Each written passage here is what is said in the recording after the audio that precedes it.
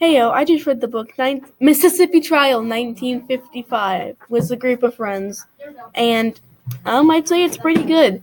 It's a nice whodunit that honestly surprises you left and right because everyone who you think is the killer isn't.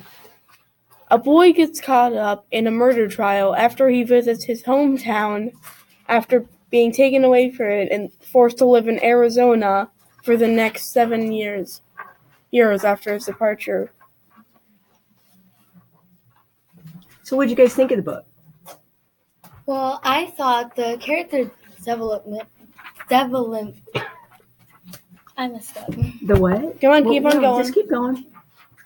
I like how Hiram and his grandpa and his dad all kind of have their own things going on, but at the end of the book, it all gets resolved, and how there's a lot of twists and turns in the book, and it really does surprise you at the end.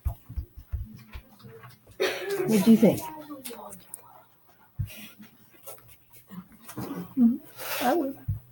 I liked the book because it was based on a true story. Were there surprises in it? Yeah. How'd the book make you feel? She's the only one in the group. Was it a book you wanted to keep reading? Yeah. Was it hard to stop reading? Yeah. Tell us about that. What was your opinion of the book?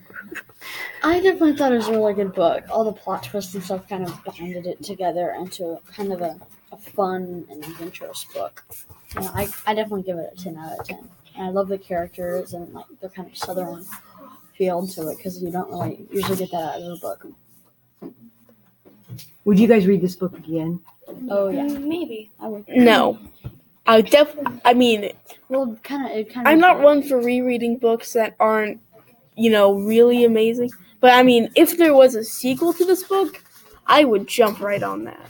Okay, let me ask this. Would you suggest this book to someone else? Oh, definitely. Definitely. All right. Smell you later.